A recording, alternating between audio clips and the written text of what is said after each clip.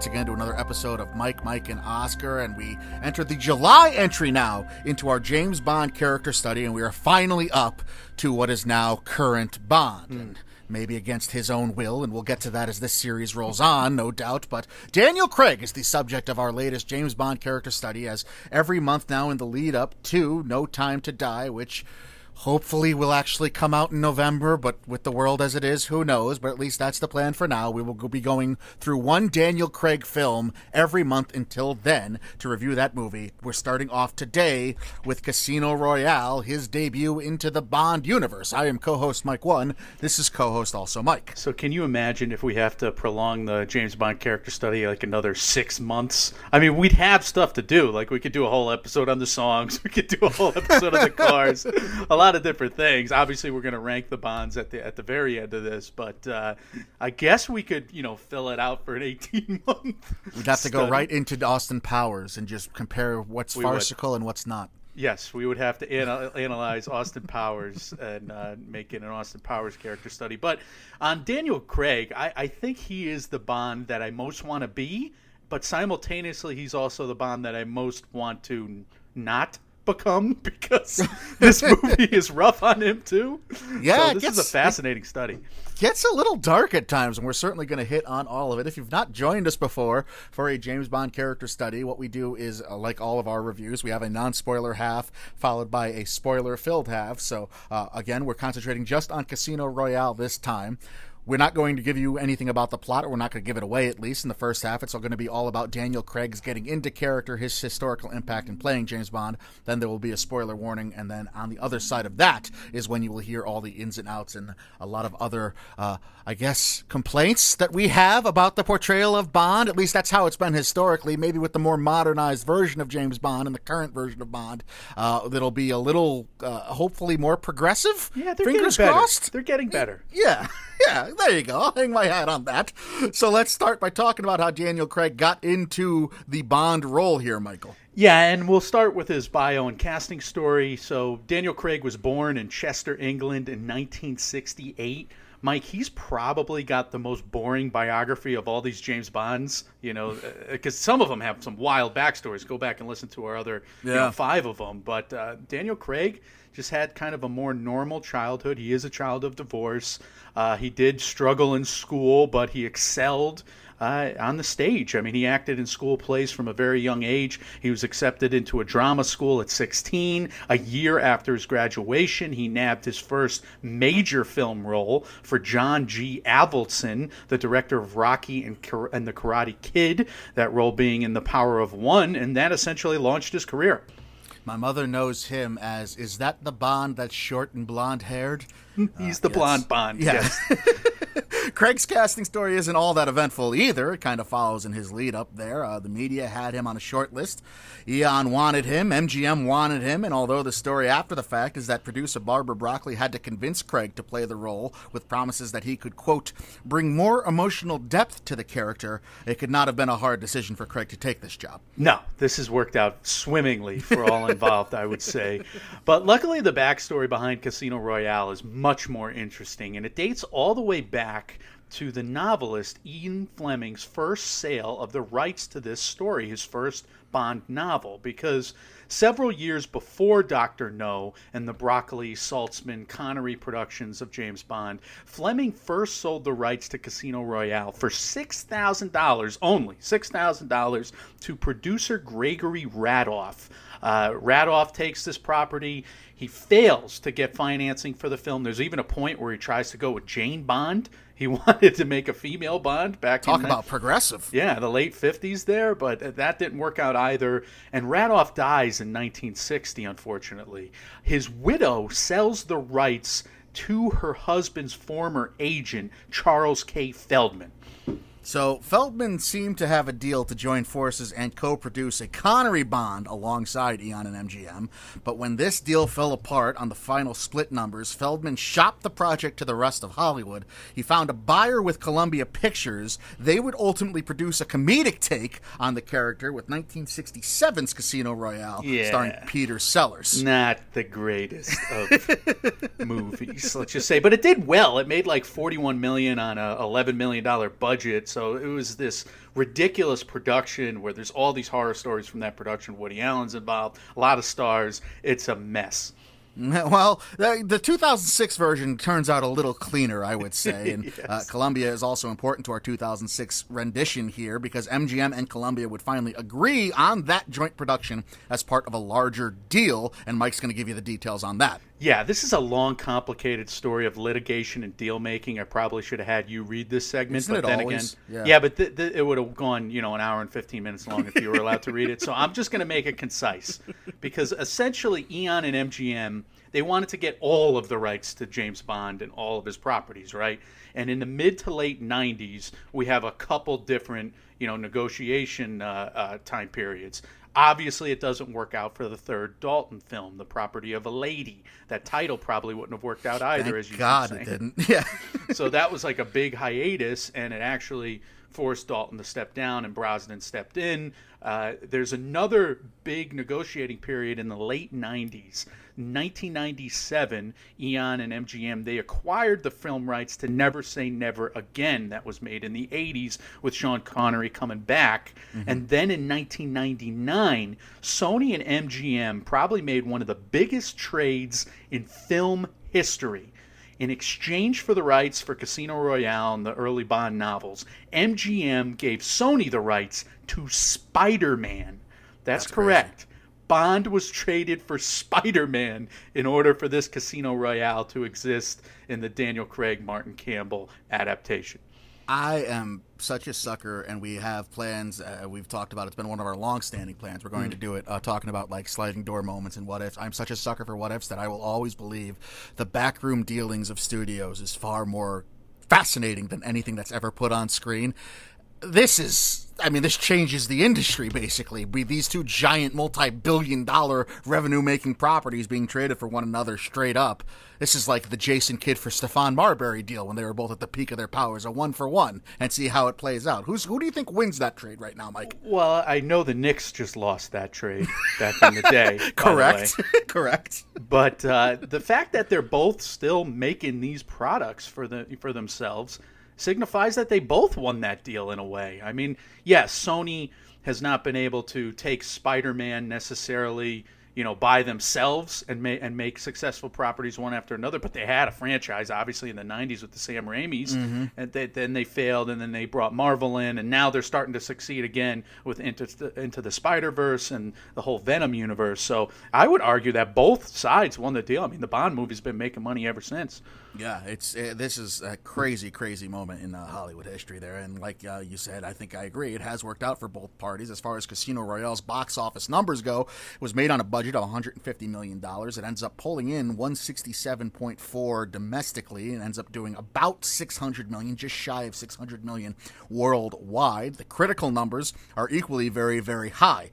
Carries an 80 Metascore, a 95% on Rotten Tomatoes. That's tied for the second highest Rotten Tomato critical score behind Goldfinger's 98%, and alongside From Russia with Love and Dr. No, which are also at 95%. Yeah, as for awards, Casino Royale did extremely well at the BAFTAs. It had one win. It did well in getting nominated because it did well for a Bond film, certainly. Oh, yeah. Yeah.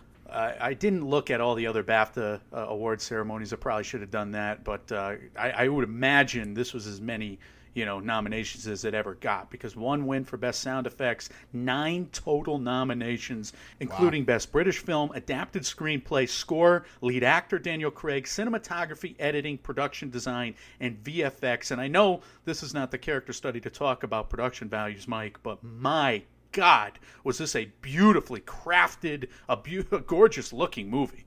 Yeah, I agree. There was a lot of...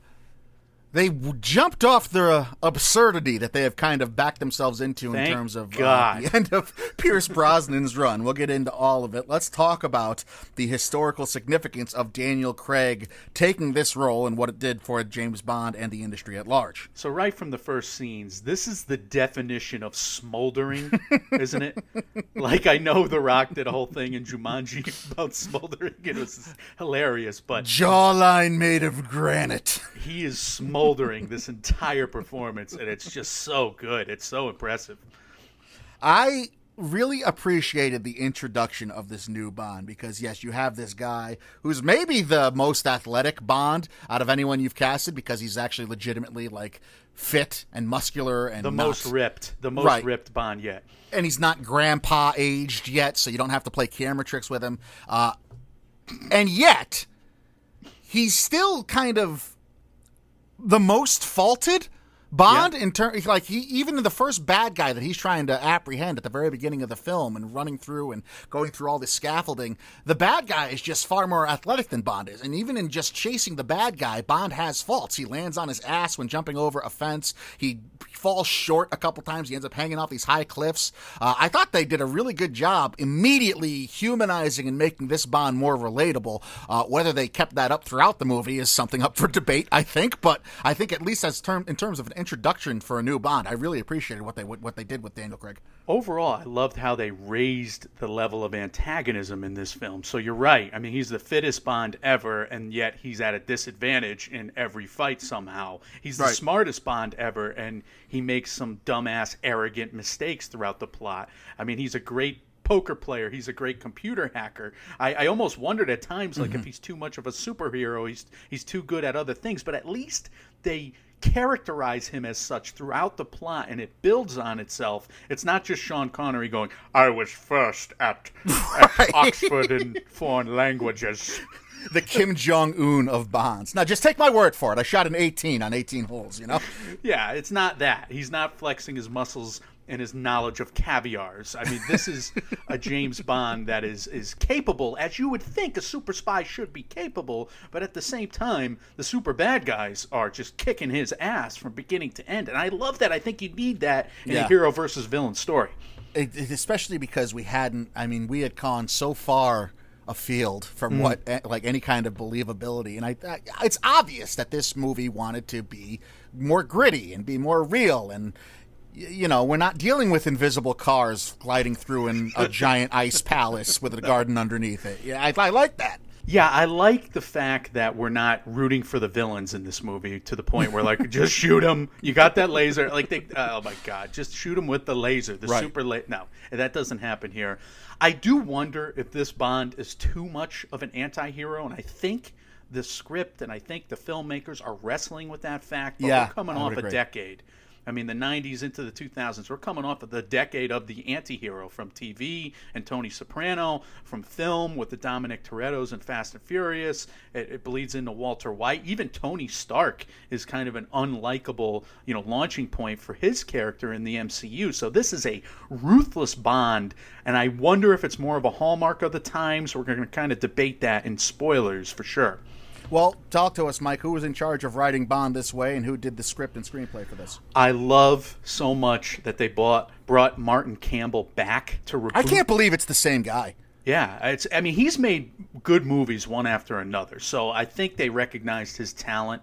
But, I mean, for him to reboot, or reboot, I think I should say reboot. Why am I pronouncing it that way? But for him to reboot this franchise twice, with GoldenEye and then this movie, I mean, he made two of the best Bonds. I mean, we're going to get into it at the end of this series and rank these movies, but, From Russia with Love's really good, and Dr. No's strong, but I tell you, man, Martin Campbell's Bonds are awesome. He's 2 for 2. I wonder why they didn't stick with him. They would eventually let Sam Mendes do 2 in a row, so I'm kind of upset by that, but Martin Campbell, man, that guy can direct a movie.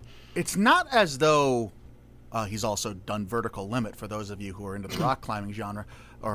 He did do that. That wasn't his best, but it's still Vertical Limit was the medics, right? The medics on the snowy mountain, I think. They even found a way to say you've reached your vertical limit, I think, if I'm remembering correctly. Anyway. Chris O'Donnell was in Vertical Limit. Yeah, it's the medics on the snowy mountaintop. Regardless, that has to be a feat that I don't think has ever been done before with a major franchise. And not that James Bond was ever in financial trouble, because even the worst of Bond at this point anyway, in the 80s and 90s, the worst of Bond was still doing like 3-to-1 in terms of revenue dollars versus production dollars. So they were still making money on it regardless, but he did save the series. It needed reinvigorating badly twice, and he was the guy that did it both times. It needed it probably more so with GoldenEye more than anything, and he did that, and GoldenEye I still remember very, very fondly. And then he did it again here with Daniel Craig, reintroducing in a totally different way this Bond. And yeah, he deserves all sorts of praise for that.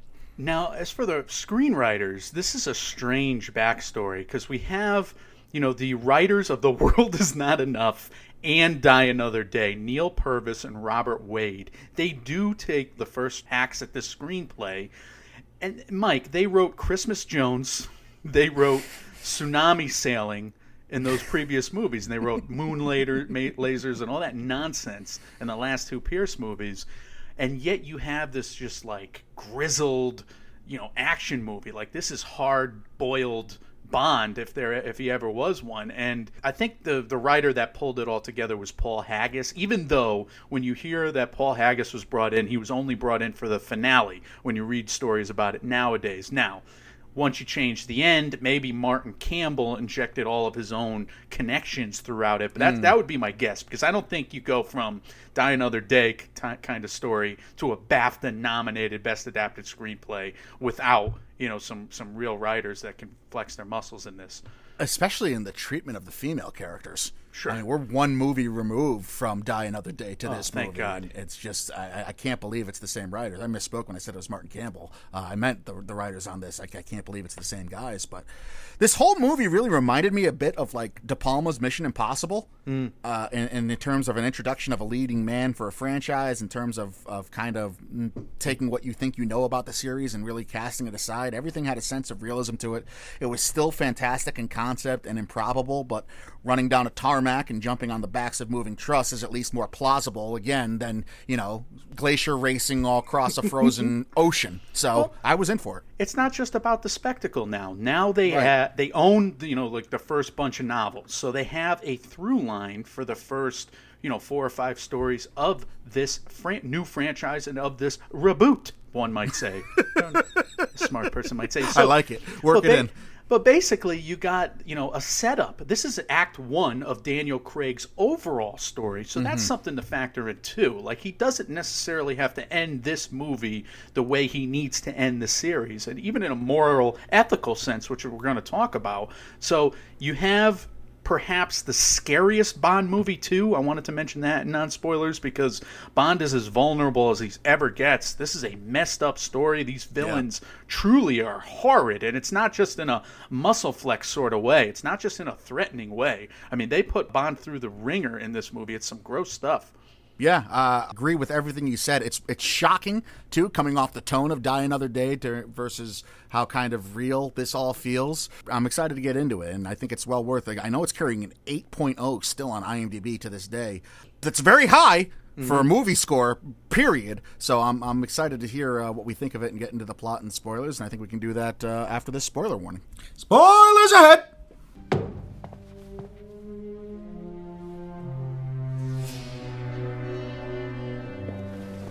I have a dinner jacket. There are dinner jackets and dinner jackets. This is the latter. And I need you looking like a man who belongs at that table. It's tailored. I sized you up the moment we met. This is a spoiler warning. All right, this is the spoiler section of the James Bond character study brought to you by Mike, and Oscar, where we are focusing on Casino Royale, Daniel Craig's first turn as the 00 agent.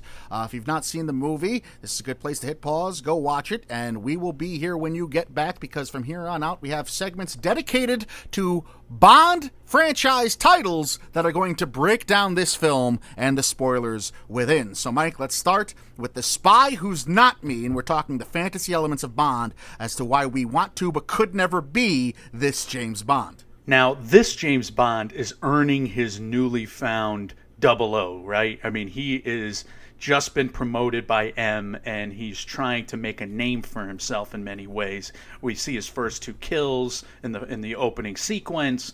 He has a chip on his shoulder, and I'm saying this is a fantasy element because he has got this regular guyness about him somehow. Somehow he's still got regular guyness about him because he's sticking it to the rich throughout this story. He gets to kill off that turncoat superior in the first scene that's trying to talk down to him. He gets to stick it to the rich guys who think he's a valet and ruin all their cars. He gets to win another rich guy's car at the greatest hotel in the history of ever. And then he gets to drop that FU line at the end of it. Oh, and the valet ticket. Oh, I just loved it. That was very best good. line. Yeah. And then on top of all that, he makes out with the bad guy's wife in the ensuing sequence. That's not going to be the last time that comes up in this review, but go ahead. I do think they recognize how attractive all of the women and how attractive Bond is in this movie. I mean, every single woman. There's a staring contest. I mean, they could almost do close-ups if they were getting, schlocky with this movie about how every woman turns and looks at him, about how, women are on the beach on horses. This was a very...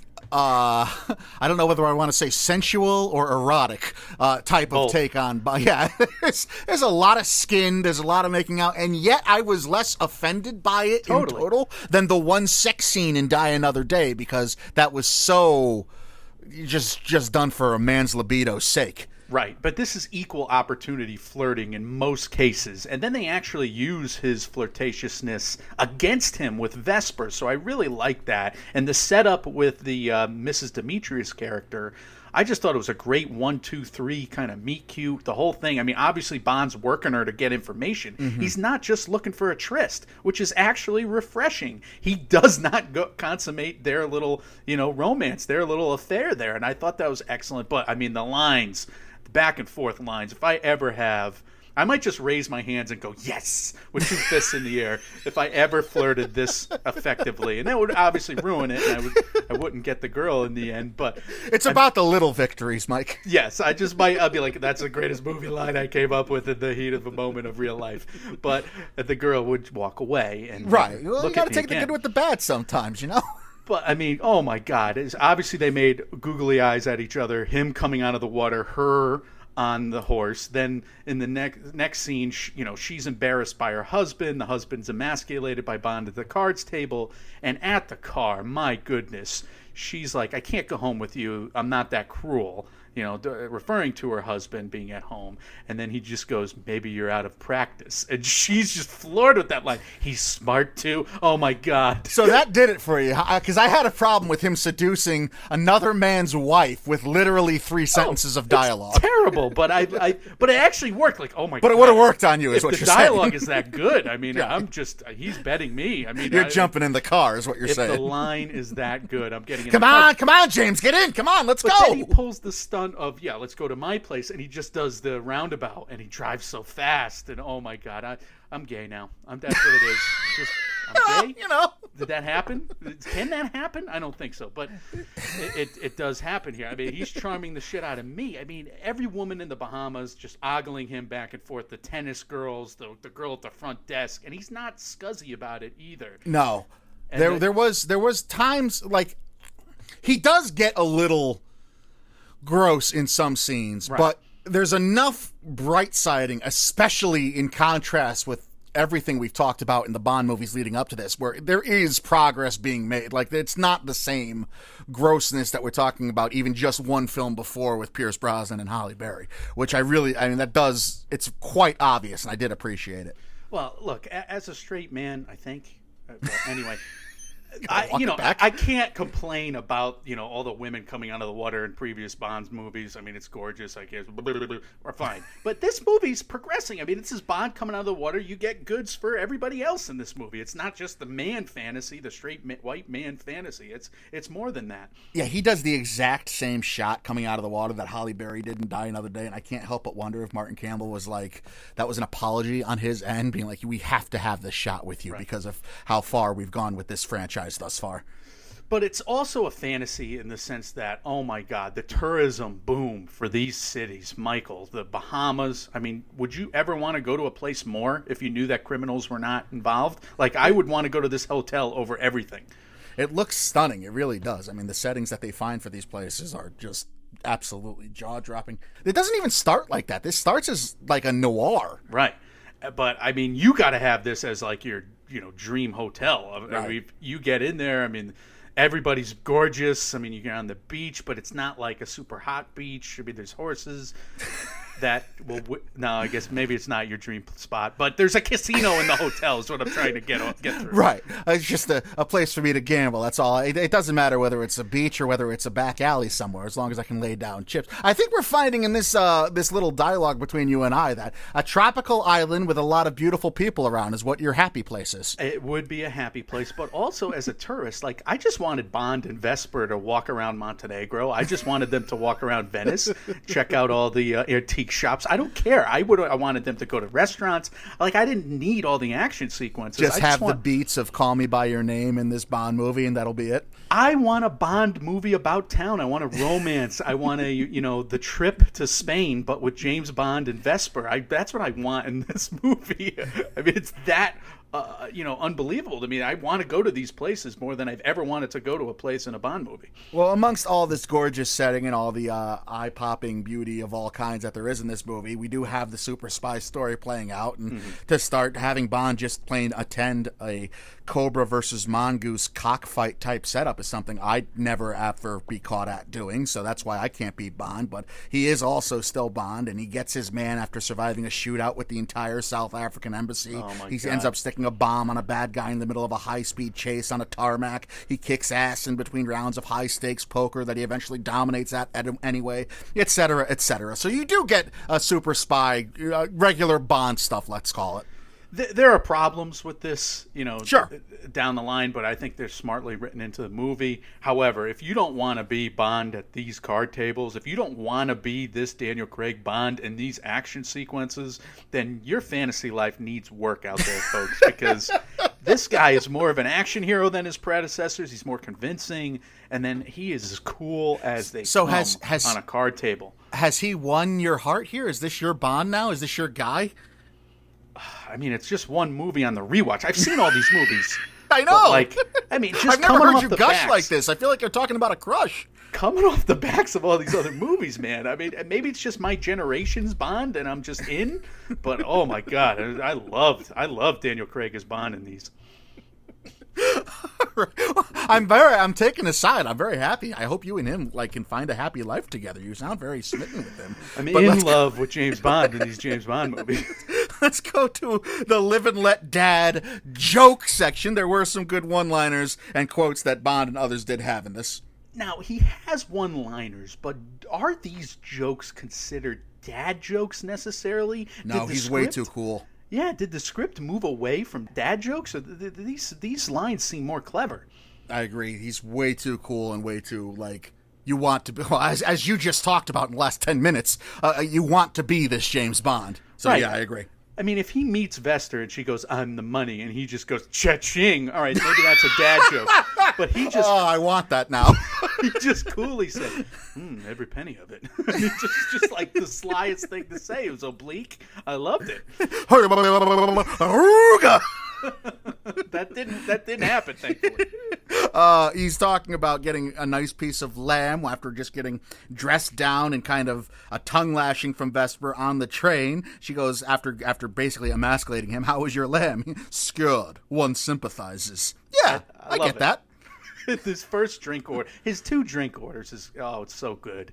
Like he does the elaborate order of a martini, and then the 4 guys, next to him, they're like, "I'll also have a Samuel Adams," or whatever. I mean, it's ridiculous scene, but it's funny. And then the second drink order, he goes to the bartender, "Vodka martini," and it's coming off this huge action sequence where he almost dies or whatever, and the guy goes shaken or stirred, and he's like, "Do I look like I give a damn?" Yeah, this ain't your daddy's James Bond. The best. I was so happy with that. I just think that's brilliant. And they did that to the script throughout. I mean, we're going to talk about some action scenes too. He returns to the table, a big high-stakes poker match after nearly dying of poison during one of the breaks that they had in the game. "Oh, I'm sorry. That last hand nearly killed me." Oh, perfect.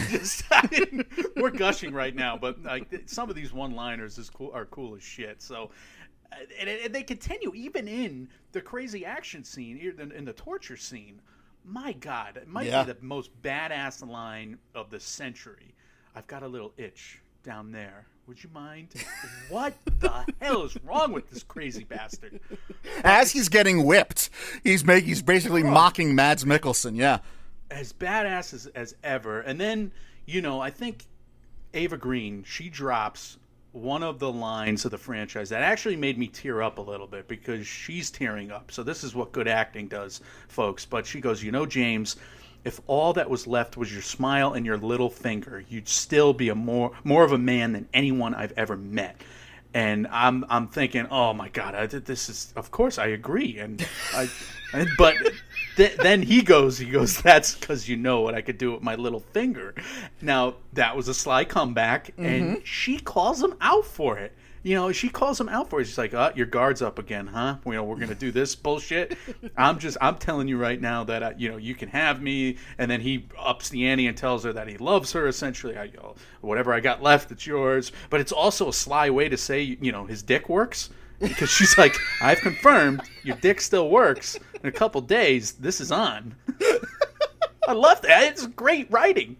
The second happiest I've seen you to any movie that wasn't Dolomite Is My Name is you talking about this right now. I'm very excited that you're this excited about this movie. We got to put a damper on it, though. We do, unfortunately. Dr. Please, Oh God, No. Bond's issues with women, and although it's progressing, he still has some issues with women here. So the first one we already kind of covered, and it's early on, and he's talking with Valenka, who's basically this rich asshole's wife who Bond's able to seduce within 3 lines of dialogue.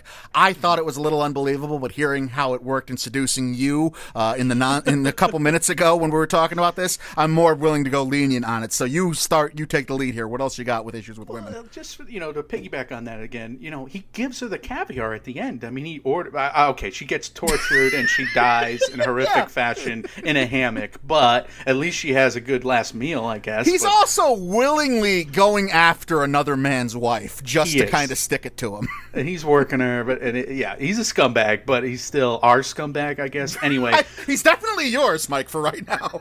There's a funny exchange before the poker game between he and Vesper as they're outfitting for the night and for the evening, right? He leaves a dress for her, and it looks like just a couple of pieces of wire, and she's like, what the hell are you doing? And he's like, I need you in this dress. I need you when you kiss my neck. I mean, he's up in the ante, etc., etc.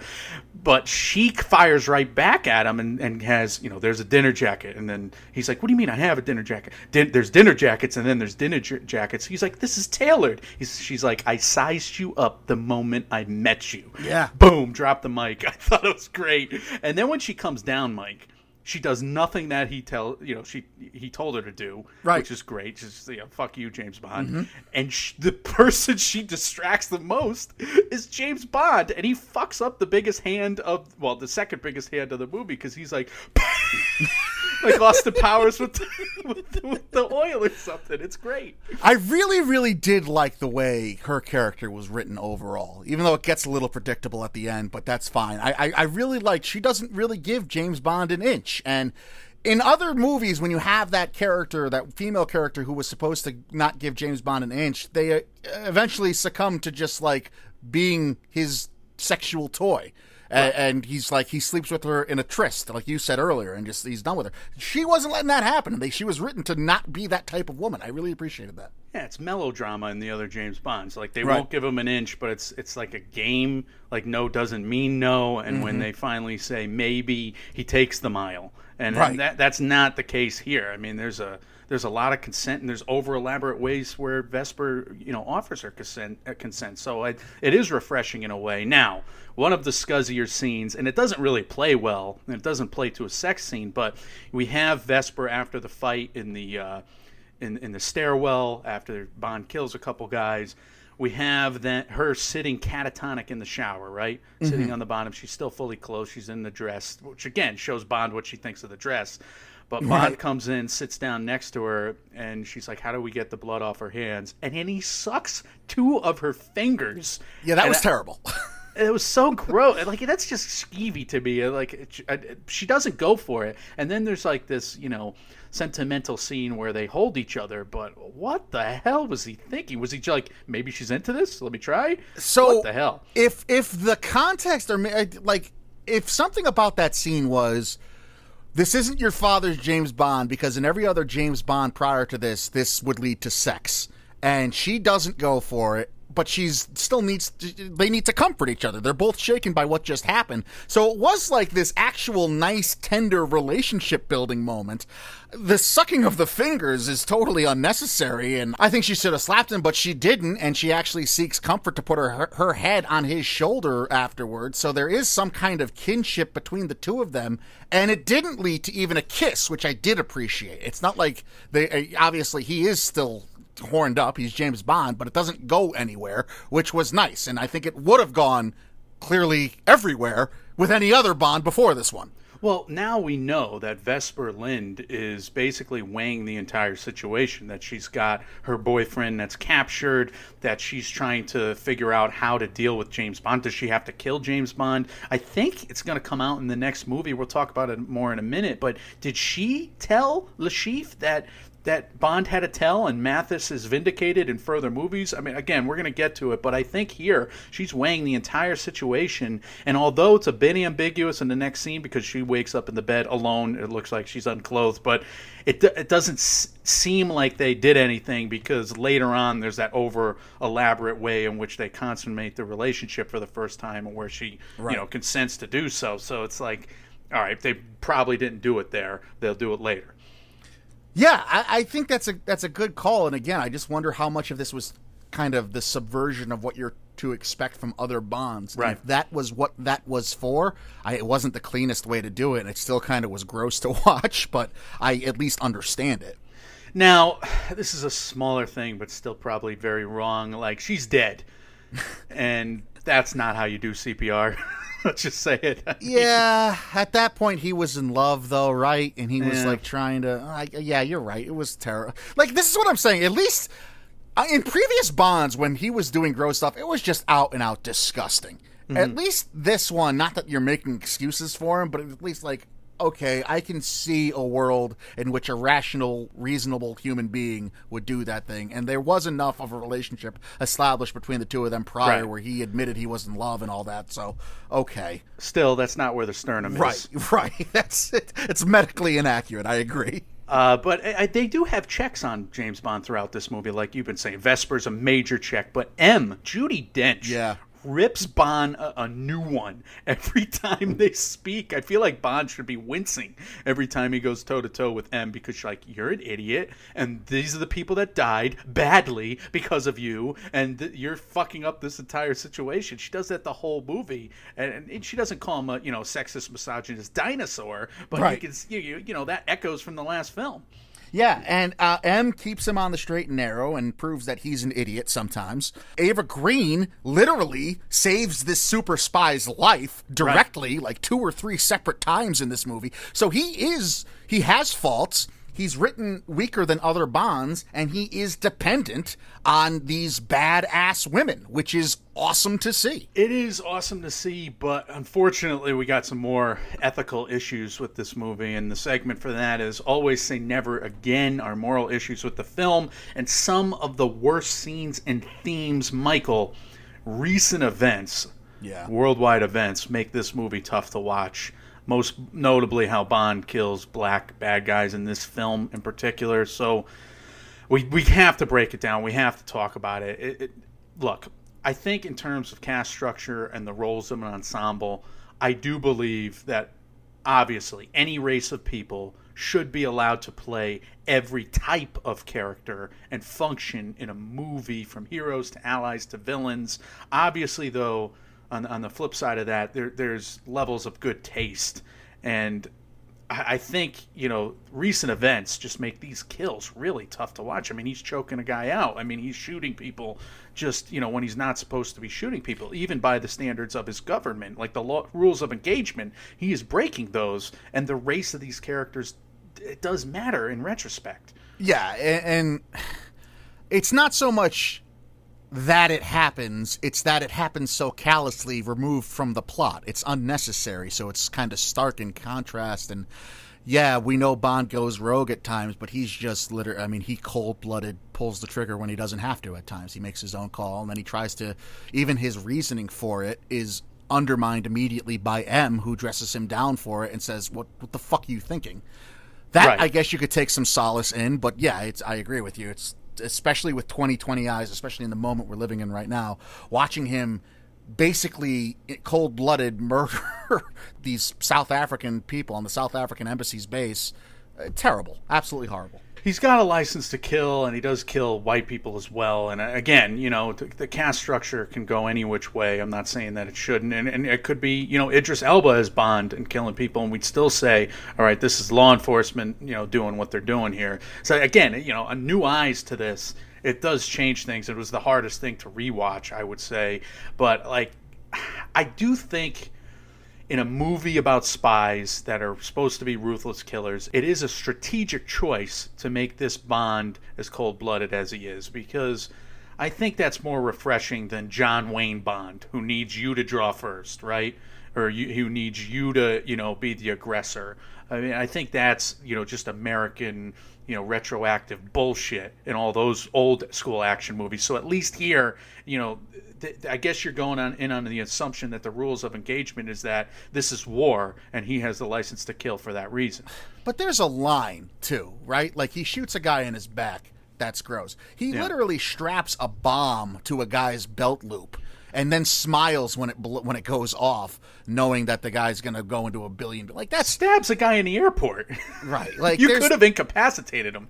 There's lines that he crosses that are, I understand if you want to push the envelope, but the tone doesn't go for that. It just kind of takes it all for granted and says, look how cool James Bond is. I mean, look, you just gushed over the guy, right? So it's just saying how suave and how debonair and what a badass he is. But you got to address this stuff. They convey his executions as badassery, right, in a way in this film. Now, in 2006, it kind of plays more that way because we're coming off all these anti-hero stories. Sure. And in the arc of this overall, franchise story and of his character, it still can be redeemed, and it is opposed in this movie, like you said, by M, etc., etc. So, they're writing it in knowing full well that it's dicey to deal with, but at least they're dealing with it here, I guess.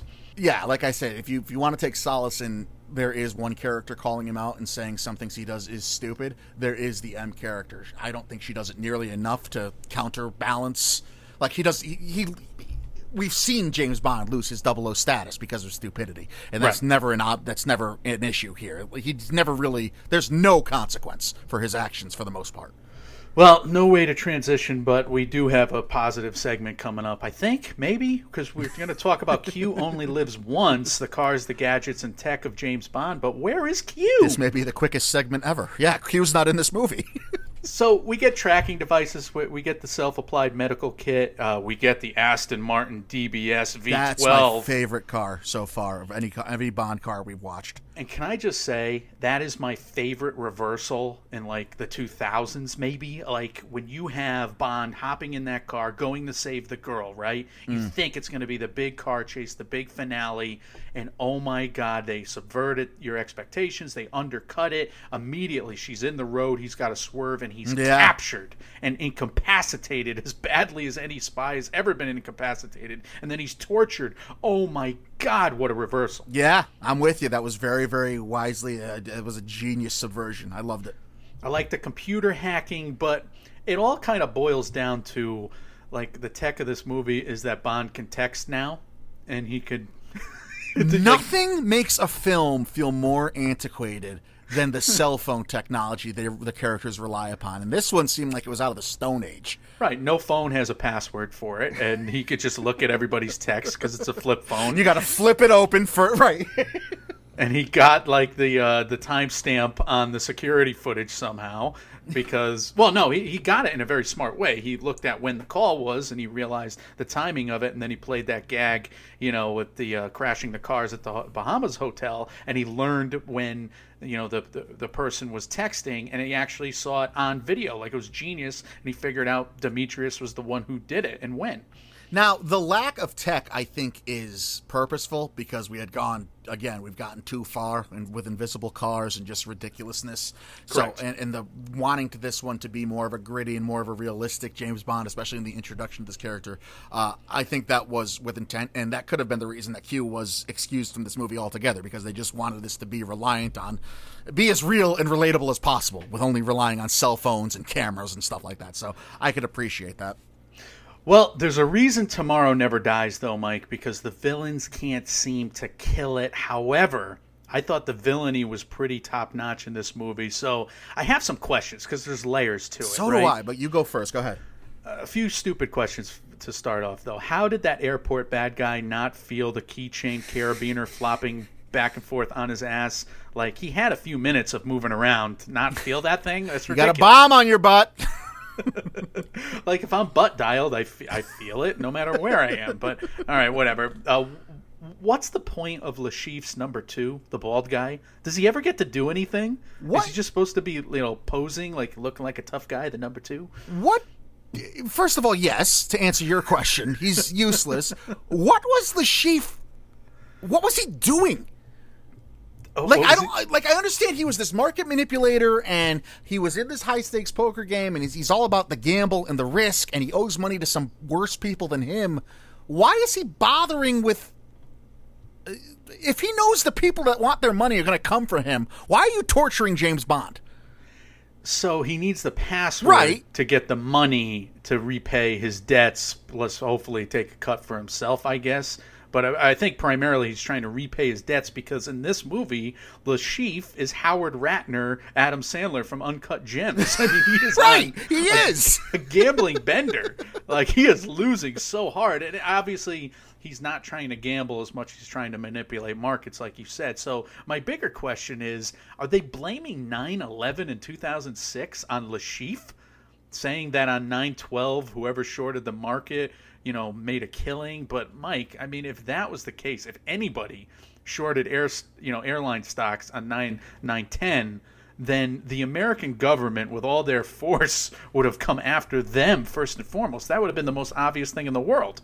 I tell you, that's not what I got out of that. I got that that just made him more unethical, is that he was profiting off 9/11. But if that's the intimation, I totally went over my head, because I was just lost in what the hell this guy was doing when he turns out to not even be the big bad guy at the end of it. So you could be completely right. That could have been the structure of what that was meaning, more so than just further what a bad guy Le Chiffre is-ness. But I think what's more interesting about this movie, it's not Le Chiffre. It's Vesper, and it's her connection to this overall syndicate of bad guys that we don't have a name for yet. Headed by Mr. White, who's the liaison to Le Chiffre's deal with the military at the beginning of the movie, and then who shows up a couple times, who Bond captures at the end. But Vesper needs Le Chiffre to get away with the money so that the syndicate of bad guys gets the money, right? Or her boyfriend's dead. So I have questions about what Vesper is doing, because she saves Bond at a couple instances. I'm wondering if she told Le Chiffre about Bond's tell. I mean, these are all questions that the movie is setting up for the next few movies, isn't it? Or do we get those answers in here? I'm confused. Does this whole fucking thing rely on Felix reposting Bond? Like, is everyone bailed out because Felix stepped up to the plate and just said, here, take $5 million to buy back in? Because nobody else was going to give Bond that money. What happens if Bond didn't have that money? They were just relying on Le Chiffre to win the pot? Well, Vesper was purposefully not giving Bond the money, Right. so that Bond would lose and Le Right. Chiffre would win and her boyfriend would be saved. saved. So they were saying, basically, Le Chiffre couldn't possibly lose, even though there was a bunch of people still in the game at that point.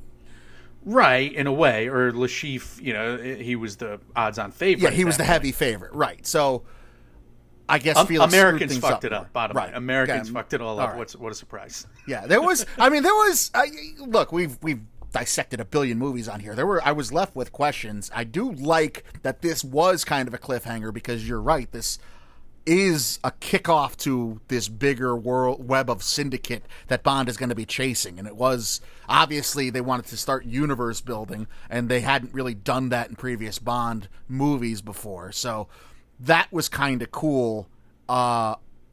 I forget what your question was, if I'm being honest, though. It's all right. We're moving on. I think we answered it. But I overall, though, I want to ask, does James Bond lose as much as he wins in this story? Because I think that's important for kind of an act one of the overall tale, right? Because, he gets Mr. White at the end, but he's no closer to finding the syndicate. He declares his everlasting love to the point where he resigns from MI6 for Vesper, but she is shown to be... oh my God, just heart-wrenching stuff. She is shown to be going against him because she's trying to save a boyfriend, because she's still in love with a boyfriend, even though she seems to be in love with Bond. What's the deal there? But she literally commits suicide by locking the elevator herself, right? And she knows she's going to drown, and then she kind of self-drowns her, before Bond can save her. She wants to die in that moment. It is just horrific to think about all the levels of that. Why does she do that? Because she figures she's screwed?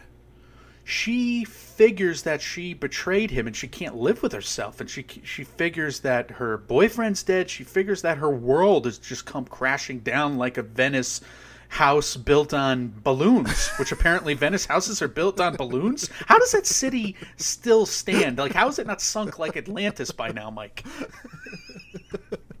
We're asking the hard-hitting questions here in this James Bond character. She's a broken woman. She's broken in that scene. Like, she's done such terrible things in her mind, I guess, that she wants to die. What? I have a billion questions still about this. Too. I don't understand what exactly everyone's motivations were and why they did this. Like, why is Le Chiffre just killed in that moment? And if Le Chiffre is killed, why isn't James Bond murdered, or at least cut his fingers off one by one until he gives up the password? Because they figure they could rely on Vesper to do it later anyway? Mr. White made a deal with Vesper. Okay, so Le Chiffre is about to kill Bond, or worse, which is just insane to think how gross he's going to be, and take Bond. Oh, good. But Mr. White makes a deal with Vesper. Vesper's like, I'll get you the money. I'll still save my boyfriend. You'll still get the money. Right. Syndicate, and make everybody whole. So Mr. White is like, we can't trust Le Chiffre because he's gambling with the money. Right. I mean, it's just terrible. He's failed so thoroughly, so you're dead, Le Chiffre.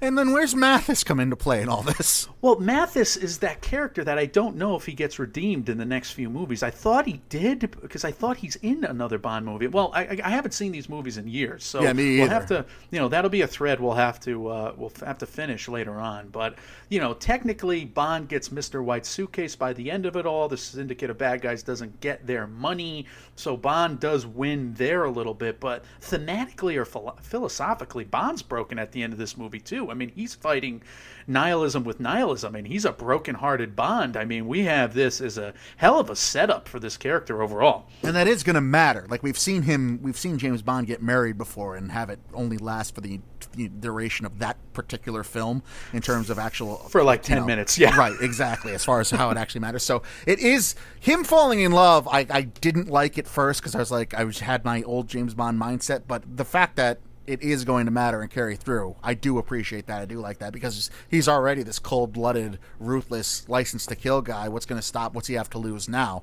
So, yeah, to answer that question, which you did ask me about 20 minutes ago, and I'm finally getting back around to, because you've asked it a couple more times since, because I'm dumb, I do think he lost enough to make it matter and to be interested and intrigued into where this goes. She saved his balls. Let's just say that. Yeah. So his balls belong to her now. That logically makes sense to someone like James Bond, a blunt instrument like James Bond. I love that line as well. But let's talk about Goldfingers, and this is where we type out how we'd fix the problems of the antagonism to defeat Bond on our gold-plated typewriter, Mike, and our fingers are gold. So once and for all, how would you do it here? I got to start with asking you, like, Le Chiffre is basically Howard Ratner on that gambling binge. Right. How do you act when you're on these whatever gambling binges, or how does one, let me rephrase, how does one get out of this to the point where their legs aren't broken? Because I don't know how they fix this. I don't have answers. My answer was going to be Le Chiffre needs to have better bodyguards to watch the door if he's going to torture someone. And by the way, if you're going to torture someone, start torturing them. Like, cut off toes, man. Cut off fingers. Don't just whip a guy and then hope he's going to give you the information. Make threats. Do something. Well, we talked about if Bond was going to get badder, then the villains had to get even worse, and this movie does that. So this is as dark a scene as we've ever seen in a Bond movie. But I don't know. I guess my answer is the obvious one, but I don't think I would have done it. So this is hard. It's hard to do the Goldfinger segment here because Le Chiffre probably should have tried the obvious passwords. Like if he had a tech guy and you know that the woman that you captured has a 6-letter name, maybe try her name just as an obvious password, perhaps. 1, 2, 3, 4, 5, 6. Damn. 1, 2, 3, 4, 5, 7. Damn. That would have been the ultimate comeuppance for Bond's reckless arrogance. They found out your password in seconds because you're an idiot.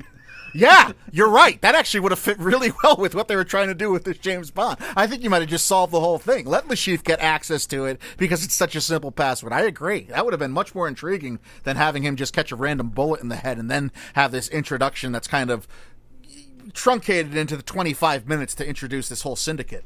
Look, I don't want to enable all of these computer hackers out there if they're listening somehow to us. But, hey, I mean, try the obvious passwords, perhaps. We've seen it done in other movies. I like it. I agree. Just don't try it on my accounts, please. Let's wrap up here, Mike, and talk about a license to bill. We can tally up and account for all the damages Bond caused and what it might cost. I was shocked at how little municipal damage there was caused in this movie, relatively speaking. I think we can actually put a monetary value on this movie. So Yeah. let's try that for once. I didn't write any of this down, so let's just try and put a monetary value. One bathroom at the beginning. What does that bathroom cost, do you think? I mean, the sink came down. That's like $400. A couple of mirrors. Yeah, you got a sink, a mirror, and a stall, basically, is what you need to replace. So I don't know, even if you go high grade, $3,000, $5,000, let's say at the top end. All right, so let's say $5,000. Now the construction site, it's not entirely, destroyed. He runs through a wall. The cranes drop Right. all the piping. The cranes are being fought upon, but I don't know if any of those were destroyed. So what would you just say the piping that fell from the sky and a couple of the walls would cost at that construction site? Yeah, let's say let's go high end again and say 20. Let's say there was $20,000 they got in just raw materials they need to replace. All right, very good. So that's $25,000. One gas truck at the airport. I'm shocked they didn't cause more damage at the airport. But Me one too. gas truck, one luggage carrier, one bus transport. What do you think those vehicles go for? Yo. I would say the luggage carrier probably $3,000. I think the airport's cheap out on those. You think so? I was going to Yeah. say a little more expensive because they have to be custom. Okay, we'll go with that. We'll just say $3,000 for that. $5,000. Let's stay Okay, in five. $5,000. So $30,000. Let's say the bus was what? Probably. Well, the tanker's the most expensive, right? That's like $75,000. Oh wow! So that's $105,000 now total, and then the bus transport is that 25, 30. Yeah, we'll call that $25,000. So we're up to 130, 105 to 130. All right. Okay. Did he break anything in Montenegro? He fought in a stairwell. I don't think he broke anything in the stairwell. That's fine. Yeah, I think he's okay there. One Aston Martin DBS. What does that cost? That's got to be like $150,000. Well, it's custom made. I put $200,000 on it. That's a testament to how frugal these filmmakers were, the storytellers. Mike, the car that you just mentioned, I'm sure it's at least that much, if not $200K. That car cost more than the previous 3 action sequences in terms of the damage. So Which, by the way, it brings up the question, why are they outfitting him with such nice cars all the time? They know what happens to them. They should know what happens to them. But all right, we're up to 280K. One Venice building that is somehow built on balloons. That's a lot of money. Yeah, that's going to be probably priceless. Let's call it... Couple mil, probably. Yeah, Right? I was going to say $5 million. Wow. So they left the biggest destruction to last. So 5 million. What did we say? 5,280,000 is the number we came up with. That is not bad. The last few movies have been in the trillions. They've been priceless, yeah. Ruined artifacts and yeah. I'll take $5.2 million of damage for a James Bond movie any day. Wow, under budget. They're under budget at the end of the day. MI6 is throwing a fucking party for how little money he cost them this time. If it's all about accountants running MI6, they got to be loving this James Bond. That is where we can end this look back at Casino Royale. That is it for the James Bond character study for the month of July. Like we said at the top of this show, we will have one Daniel Craig Bond movie for every month coming up until No Time to Die, hopefully, does debut in November. But in the meantime, as always, we do want to hear your thoughts, comments, questions, concerns about this movie. Do you think our accounting here at the end, as far as the James Bond damage, is anything closer, or are we greatly missing something important? What did you think about the shortcomings? Were they as glaring to you in this movie as they were to Mike and I? Let us know. You can leave us those thoughts, comments, questions, concerns, or as well about anything else we do in the MMO empire. We are Mike, and Oscar on Facebook, Mike, and Oscar on Instagram, at MM and Oscar on Twitter, Mike, and Oscar at gmail.com, and on Reddit. We are available everywhere you hear podcasts, and if you're quarantining with us on Apple Podcasts, we cannot thank you enough. If you would be so kind as to leave us a 5-star review, that would be greatly appreciated. Michael, what is coming next from us, and what are some words of wisdom? So we're going to do the Nomcast crossover with Andrew Morgan there, but we're going to do it for this weekend. I'm recording it with him on Friday night, just some scheduling stuff. That's why Bond got moved up. I don't remember if we said that was going to be the midweek show for this week. Probably should have said that at the top of this show. But you got Bond midweek. You're still getting the crossover with the Nomcast. We haven't watched Homemade yet, but we're thinking we're going to do an episode on all those short films, which is going to be a fun way to talk about quarantine. I think Andrew and I have to do it together and leave you out of it because you're a little too negative, and we want to have a positive episode on quarantine. Yeah, that checks out. All right, but we got MMOW, so you and I will tackle MMOW for the start of next week. I'll bring you back down to reality.